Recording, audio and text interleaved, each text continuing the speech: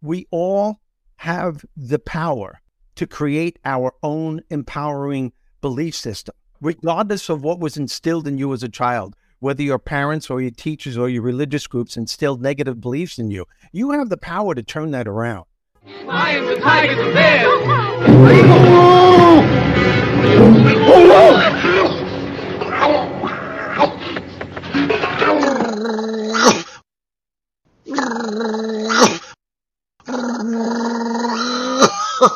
Hey, I'm talking here.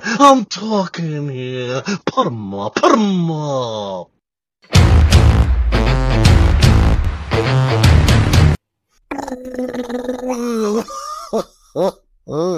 I'm talking here. Hey folks, Steve Rizzo here, and welcome to Hey, I'm Talking Here. This is a very entertaining show about empowerment. It's a show that will not only take you to a better place in business, but in life, and in my view, that is the ultimate success. And this show is brought to you by Conversations with Bob. The book is for sale now. You can go on Amazon. It's there. You can purchase it. It's a hardcover. yourinnerbob.com. You can order the book. It's a great website. Do it. It's a great gift for people. If your life isn't working on any level, this is the book that can help you turn it around. I'm not bragging. I'm just saying. Let's talk about the theme, which is believe it and achieve it. The best way to start this off, Eric, is to talk about Eddie Murphy. Yeah. And I knew him quite well back in the day. You know, I'm 13 years older than him, and Eddie Murphy started in the comedy business when he was just 17 years old. I think he was even younger than that. He wasn't even allowed to be in the clubs, but he was so good that they couldn't say you can't do it. Right. But the thing that impressed me about him more than anything else, now I was teaching full time at that time when I started to know him. This is in the very early 80s. I was doing comedy part-time, and Eddie had this persona about him, this incredible way about him that reeked with confidence on and off the stage. Was it borderline arrogance a little bit, or was it no just below that? No. And that's a great question, but no, and no one took it at that. Right. He just embraced who he was. And that's how you can tell. You could tell people who are really arrogant and people who would just say things as a matter of fact. And he was so determined to be what he wanted to be. His thought process, and as you people heard me say over and over again, your thoughts on a consistent basis will create the beliefs that you have about yourself and your surrounding world. Yeah. And he had this power of intention, and 100% of his life was on his craft. He would go up on stage, and when he got off, he would ask the seasoned comedians, what do you think I can do to tweak this? If you have any notes, please watch my set. I appreciate your feedback. Mm-hmm. And everyone was willing to help him because, as I said, he had this confidence on stage. And the thing that blew me away more than anything, and that's when I realized that this guy had an impeccable belief about himself. We were performing at a club on a Saturday night at the East Side Comedy Club. There were 3 shows on a Saturday, and Eddie and I were co-headlining. So after the first show, we're in the green room. It's me, Eddie, and another comedian named Frankie. And we're talking about what we want to do with our lives at some point. Where are we going? Mm-hmm. And Frankie starts and he goes, well, hopefully, maybe, if I'm lucky, I'll quit my full-time job and maybe I could, if I'm lucky enough, I'll be able to do stand-up full-time and I can support my family with that money. And he's going on and on. He was pretty awkward. He didn't have anything set. Then it was my turn. Mm-hmm. And Eddie goes, Steve, what about you? And I said, man, I'm, as you know, I'm teaching now, and eventually I will quit. I don't know when, but I'm going to do stand-up. And then I started with hopefully, maybe I'll be able to headline and maybe I'll get into my own sitcom. Mm-hmm. And Eddie's listening, and I asked him, I said, Eddie, what about you? Eric, I swear, he stands up, his chest comes out, and he goes, Steve, Frankie, I'm going to be to comedy what the Beatles are to music. The key words, going to be. And as what you were alluding to earlier, he didn't say it with conceit. He wasn't bragging. He said it as a matter of fact, as if he saw his life unfolding in front of him. He was looking at a crystal ball, and he saw everything. Yeah. He kept him, and he told me he would imagine himself every day. He would imagine what his life was going to be. Not maybe what it was going to be, what it was going to be. Yep. And it wasn't his ego. It wasn't anything else. It was, I am going to be. And you know what? When he catapulted and 18 years old and Saturday Night Live picked him up, he had this way about him that he just knew it was going to happen. Yeah. He even told us once after a show that he was going to do a movie with Robert De Niro.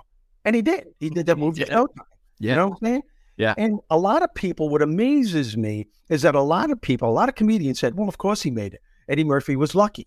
He had the talent and he was in the right place at the right time. I don't believe in that bullshit. I don't believe in luck. Eric, I believe, and I know you do too, we make our own luck. Yeah. And our luck is created by what we believe and how we believe in ourselves. And again, I know this sounds repetitious, but your beliefs are created over a period of time through a consistent way of thinking. Your thoughts create your beliefs, and your beliefs create the labels you wear throughout your life, and those labels write the story of your life. Yeah. Eddie Murphy was writing, since I could remember, the story of his life. He would tell me when he was in his early teens, he would look into a mirror and pretend there was an audience, and he would get standing ovations. He visualized himself doing this. Yeah. So he wasn't lucky. He made his own luck. And my point is, and this is why, Eric, you and I do what we do, we all have the power to create our own empowering belief system, regardless of what was instilled in you as a child, whether your parents or your teachers or your religious groups instilled negative beliefs in you. You have the power to turn that around. Yeah. And it's how you think of yourself. And what I learned, one of the things that held me back from being successful as a comedian is that everyone in my inner circle was telling me that I was going to be the next one. And I'm serious. I'm talking about big name comedians now that are famous. But I didn't believe it. Right. Now, everyone in the world can believe in you, but if you don't believe in yourself, you're not going anywhere. Yeah. That's the law of attraction. That's God's greatest creation, is the law of attraction. What you think and what you believe is what you're going to get. If you don't think you're good enough, you never will be. If you don't think you're worthy enough, you never will be. But if you think you're going to make it and you're going to make it big, you have an incredible chance that you're going to make it. You could prove it. There are people out there who are incredibly famous that don't have that much talent at all. Right. Talent does not make a person. It's what you believe in is what makes the person. If your belief is more powerful than your talent, you have a damn good chance of becoming what you want to become. Can I talk now? No. I've been saying for a long time, I hate fake it till you make it. Be it until you see it. Yeah, and that's kind of Eddie Murphy. He saw it. One of the things about this subject I find very intriguing and interesting is Eddie Murphy at that age is 18 or 17 or whatever it is, right? And at that age of 17, 18, we're kind of young and naive to what we think we can do in the world. Yeah. We have a little conviction with it. There's no telling how far we can go, right? But then I don't know when we change and when we stop, but we stop believing, we stop dreaming. We stop, I went to pick my daughters up today, and as I was thinking about this show, and I'm driving down the highway, and I'm wondering how many people that are adults my age are going, I wish this would have happened. I wish I could have that. I wish that, and we stop, we wish, which, like hope. Hope isn't a freaking plan. One of the things I have a friend, Marie, and I don't know if she's watching this or not, but she'll message me sometimes in the morning. I know you're going to have a good day. It's not, I hope you have a good day. I know you're going to have a good day. Yes. We keep back and forth because I know is far more powerful than I hope. Hope isn't a plan. It never works out. And so write it down, tell your freaking friends about it, post about it on social media, pray about it, follow people that can help you get to where we stop doing that as adults. And it's Well, you're hitting on the key words.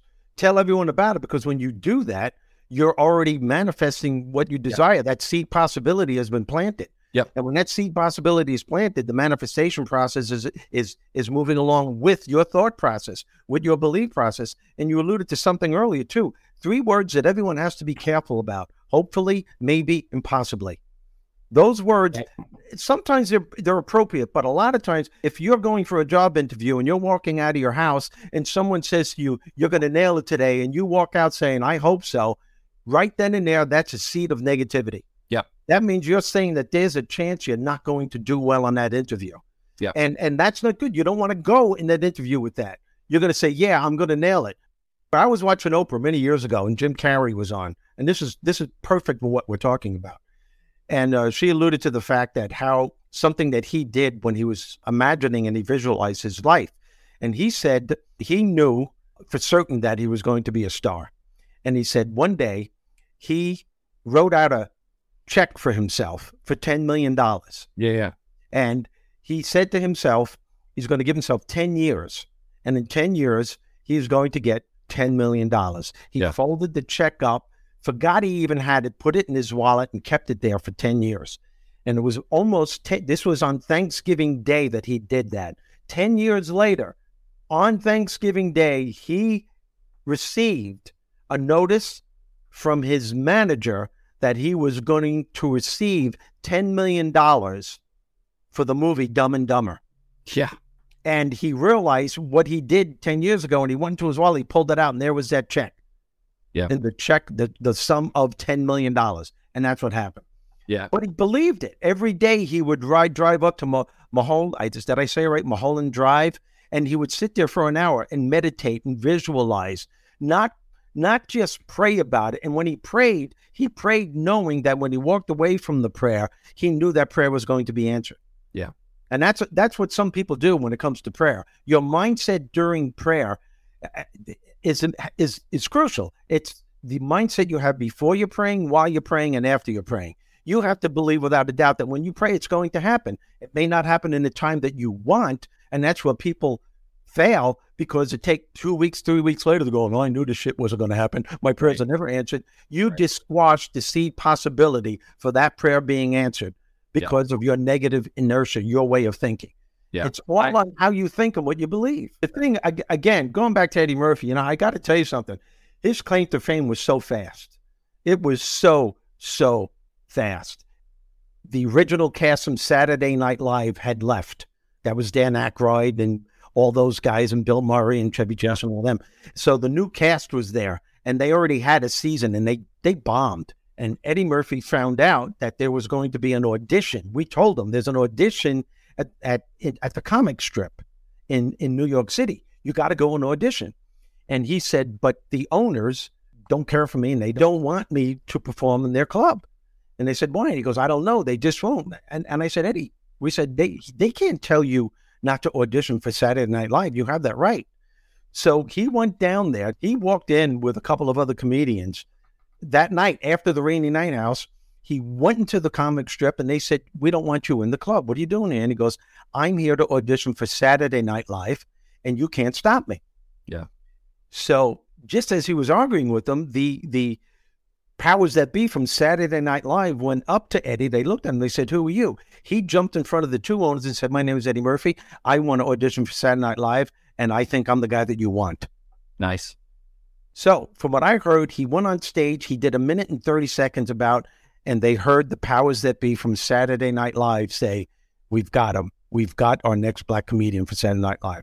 And a star was born. And as you know, he tore that place apart with his characters. Yeah. He immediately became a star. It was that fast. Power of intention, the belief he had in himself, the courage he had for going to a club where the owners said they didn't want him there, but he did it anyway. Yeah. That's a belief. Yeah. That's power. That's the law of attraction. For those of you that saying he was lucky, no, he made his own luck. It helped that he was probably pretty naturally funny too. Oh, yeah, absolutely. He was hysterical. Yeah, he was hysterical. But it was how many great story were hysterical that didn't get as far as he did. But there was something about him that was unwavering. It was unbelievable. One of my favorite things about you when I first met you was the Falcon Island skit, and the fact that you mentioned that was Gilbert Gottfried's favorite skit. Yeah, everyone needs to listen. I bet I listen to it 3 or 4 times a week. It is just gold. I will play it, and let me give the little intro to it. And if you have to go, I'm going to jump off. And you jump off, and I'll introduce the thing, and everyone say goodbye. And so let me introduce this.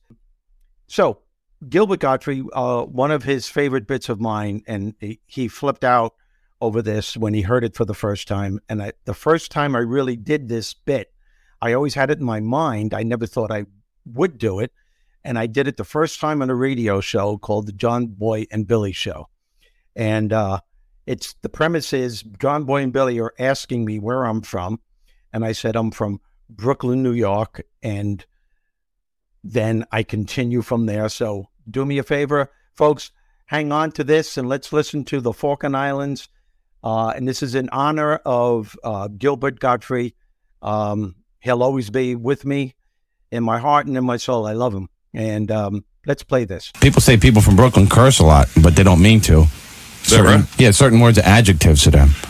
Like when I was going to college, I was in a history class with a friend of mine who was from Brooklyn, and a professor was talking about when Argentina attacked the Falkland Islands.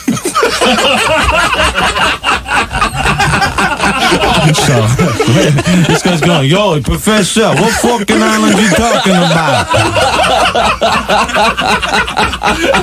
So the professor's like, I don't think you understand. He's going, hey, no, you don't understand. I ask you a question, I gotta know what Falkland Islands you're talking about. There's Falkland Islands all over the place. What am I supposed to put on a test for crying out loud? So the professor's like, look, there's only one Falkland Island. He's like, hey, moron. Hey, read my lips, all right? There's Falkland Islands all over the world. Look at the map. Look at it. See those little pieces of dirt floating around in the water? Do you know what they are? They're Falkland Islands. You got the Hawaiian Falkland Islands, the Bermuda Falkland Islands, the Caribbean Falkland Islands, and somewhere on there, you got Gilligan Falkland Islands.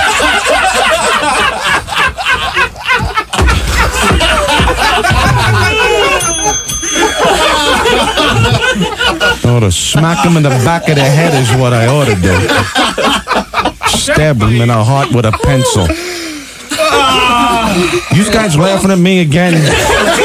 I don't need this pressure. I could have stayed in bed.